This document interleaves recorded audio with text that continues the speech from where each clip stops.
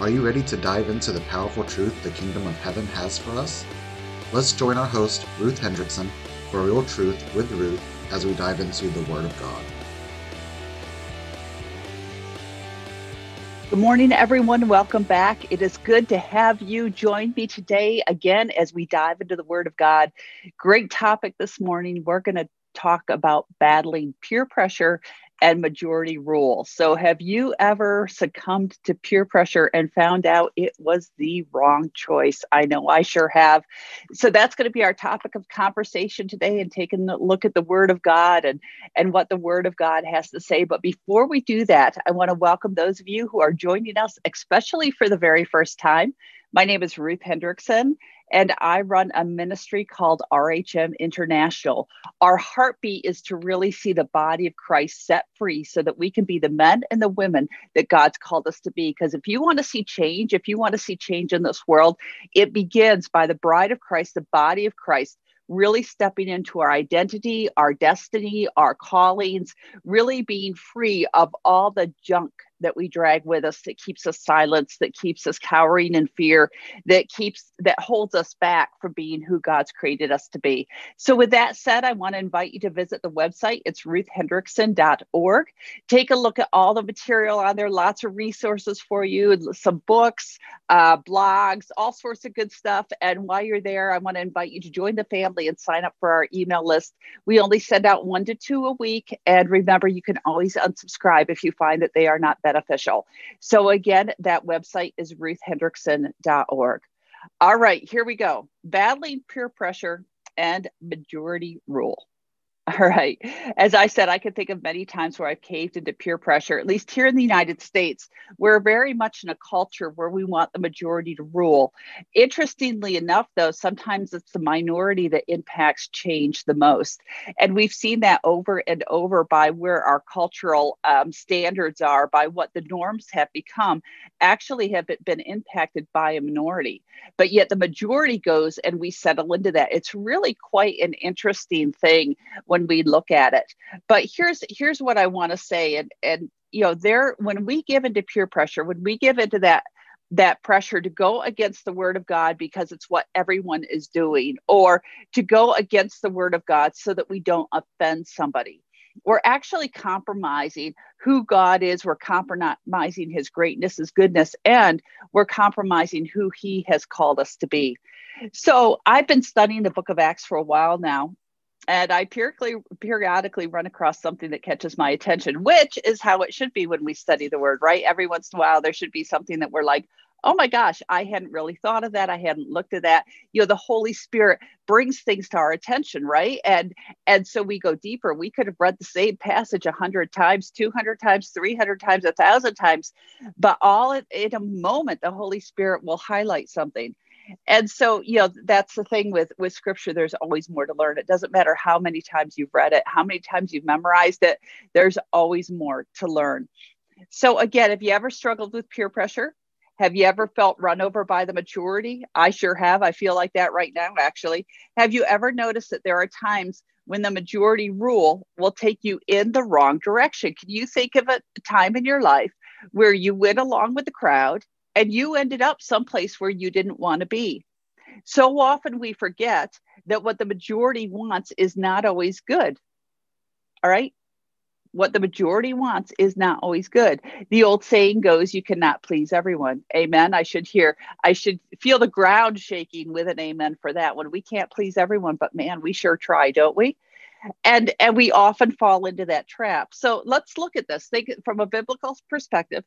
Think about the 12 spies being sent to scope out the promised land. They had a promise from God, right? They had a promise from God that they'd seen God's signs and wonders along the way. They'd seen they had seen the plagues in Egypt. They had seen that they were saved from them. They saw the Red Sea part. They had God's cloud by day and the fire by night to lead them. His very presence has been there. He had walked with them on their way to the promised land. They had a promise from God that this is where they were going. This was a land that He was going to give them. And yet when the 12 went in to scope out the land, what happened? 10 of them came back seeing fear rather than seeing the promise of God. Where was the majority report? What was it based on? The majority report was based on a false expectation. It was based on fear. They forgot that God was there, that God was in the mix. And you could call it the God factor. Okay. They forgot about the God factor. So they came back. Those 10, there were 12 total. The 10 came back and said, we can't do this. And let me just say, the majority ruled. Okay. The people sided with the 10. And so the 2 who came back with the report of the Lord, the 2 who came back and said, yep, there's big things over there, but we have a bigger God. We can do this. He's got this. This is his promise. They were basically silenced. Okay. So because they went with the majority, because the majority ruled, because people caved to peer pressure, whatever all was going on in their minds at that point, basically there was a generation of people who died in the wilderness rather than stepping into the promises of God. When we go with the majority rule and it goes against the word of God, we risk being a generation that dies in the wilderness rather than stepping into the promised land of God. Now, remember, those 10 spies who came back with fear, who said it couldn't be done, what happened to them? They died in the wilderness with those people. Okay, they were part of that generation that died off as there were 40 more years of wandering in the wilderness, waiting for that generation to die off and for a new generation to grow up. But the 2 spies, the minority, the ones who stayed true to the word of God, the ones who would not compromise, yes, they had to wander with the people. They did, but they didn't die.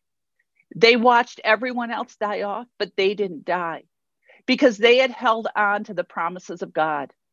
Do you see the difference? Do you see the power with walking with walking with the God factor, with keeping our eye on that, with keeping our focus, even when everyone else goes against us, even when decisions are being made? But I want you to know those 2 didn't stay quiet. Remember, they spoke up. Even when the 10 said, we can't do this, they still spoke up. They refused to be silenced. And so often we might think, okay, well, this is just the way things went. But the question is, did we speak up or were we silenced? We can learn a lot from Caleb and Joshua, who were the 2 spies who spoke up, because again, they spoke up, even though they had to bear the unbelief of the people. They still spoke up. They still pointed to God. And because of that, they did get to see the promised land. And interestingly enough, one of the things Caleb says when he gets to go in is, I am as strong now as I was when I came in as a spy. See, God kept him young. He kept his strength. He kept him focused because he made a choice to stay with the minority, which happened to be God's way of doing things. So anyways, that people group paid a very hefty price for majority rule. They paid a very hefty price for if they gave into peer pressure, as I'm sure some of them did, because they were human just like you and I. And I'm sure there were some looking around at what their neighbors were saying and they went, yeah, I agree with the 10 too. It's too scary. It's too big. We can't do this. And so I'm sure it was a combination, but it all rolled into majority rule. It all rolled into aborting destiny. It all rolled into not taking the promised land. It all rolled into a generation not experiencing the fullness of what God had planned for them. It rolled into a generation not walking into the fullness of the promises of God. I don't know about you, but I really do not want to stop short. And yet I know there's times when I have given into peer pressure, when I have been silent, when I haven't shared as God has said to share. Now we have another account of majority rule that's in the book of Acts. Here we have Paul, and he's bound for Rome, or in Acts 27. He's boarding a ship as a prisoner. As they sail, they find the wind is against them, and they manage to dock. But in the midst of this, time has been lost, and the weather's becoming too dangerous because it's now late fall. Winter's a-coming. All right. And Paul speaks to those in charge about this situation. Verse 10, he says, men, I believe there is trouble ahead if we go on, shipwreck, loss of cargo, and danger to our lives as well. But the officer in charge of the prisoners listened more to the ship's captain and the owner than to Paul. Makes sense, right? We can argue that. Verse 12 says, and since Fair Havens was an exposed harbor, a poor place to spend the winter, most of the crew wanted to go on to Phoenix, further up the coast of Crete, and spend the winter there. Most of the crew wanted to go up. Hear the majority forming, hear the rule, hear the opinion, hear the peer pressure. So the wind began to blow, and off they went. The weather changed abruptly, of course, when they got out to sea. The sailors could not turn the ship around in the wind, so they just let it blow. Wherever the wind took it is where it goes. Where does the majority rule tend to go? Wherever the wind blows. Not where God has said, not the destination that God has said, but wherever the wind blows is often how we see the majority rule going. So, of course, as this happens with the ship, they do everything they can to strengthen it. They lighten the load. They're experienced sailors. They know what to do, but the storm continues. And at last, all hope is gone. What happened again? The people listened to the majority. They gave into the majority. It can be so easy to listen to the majority. It can be a pretty big voice, can't it? The voice of the majority often has the potential to drown out the Holy Spirit. Let me say that again. The voice of the majority it carries with it the potential to drown out the Holy Spirit if we let it. The voice of the majority becomes louder. As it becomes louder, as we begin to step into it, we begin to rationalize from a human understanding, from a human level. That's what the spies did. Okay, there's giants in the land. We can't do this. They rationalize from this level. That's what the sailors were doing. They rationalized from this level. Joshua and Caleb were rationalizing from a spiritual level. Paul was rationalizing from a spiritual level. One was a majority rule. The other was a minority rule, but had God in the equation, which always makes it the best option. So again, with the spies, not only did the 10 die in the wilderness, but a whole generation didn't fulfill their destiny. With the ship, by God's grace, all the humans survived. And yet there was still loss. All the cargo and the ship were destroyed. Eddie Rancic makes a statement and he says that biblical examples of majority rule in decision-making are rare, but always negative. I found that very, very interesting.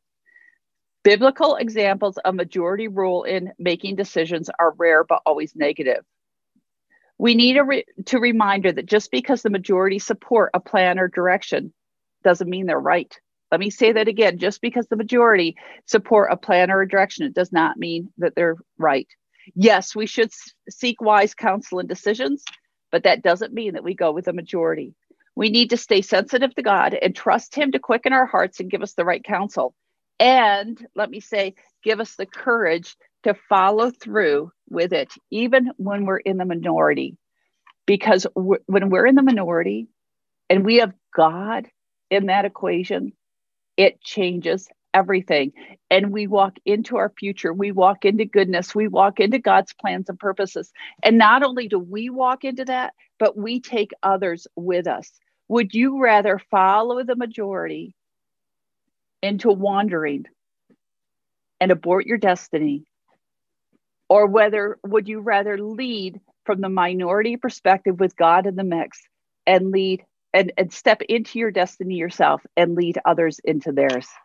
So that's it for today. I want to invite you to share this, whether you're watching it with the social media components such as Facebook or YouTube. Share it, leave some comments, and also if you're listening to it on Real Truth with Ruth, again, please subscribe, rate, and review, and visit my website ruthhendrickson.org as we continue to grow together. Remember, you have plans and purposes, and you may be in the minority. You may even feel like you are the only one.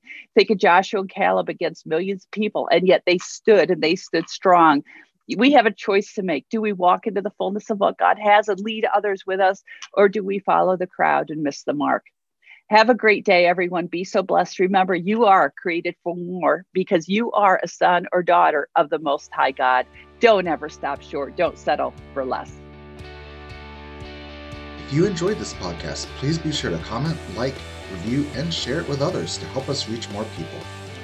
We also invite you to like and follow Ruth Hendrickson Ministries on Facebook or subscribe to the YouTube channel. We welcome your prayers and financial partnership to make this podcast possible.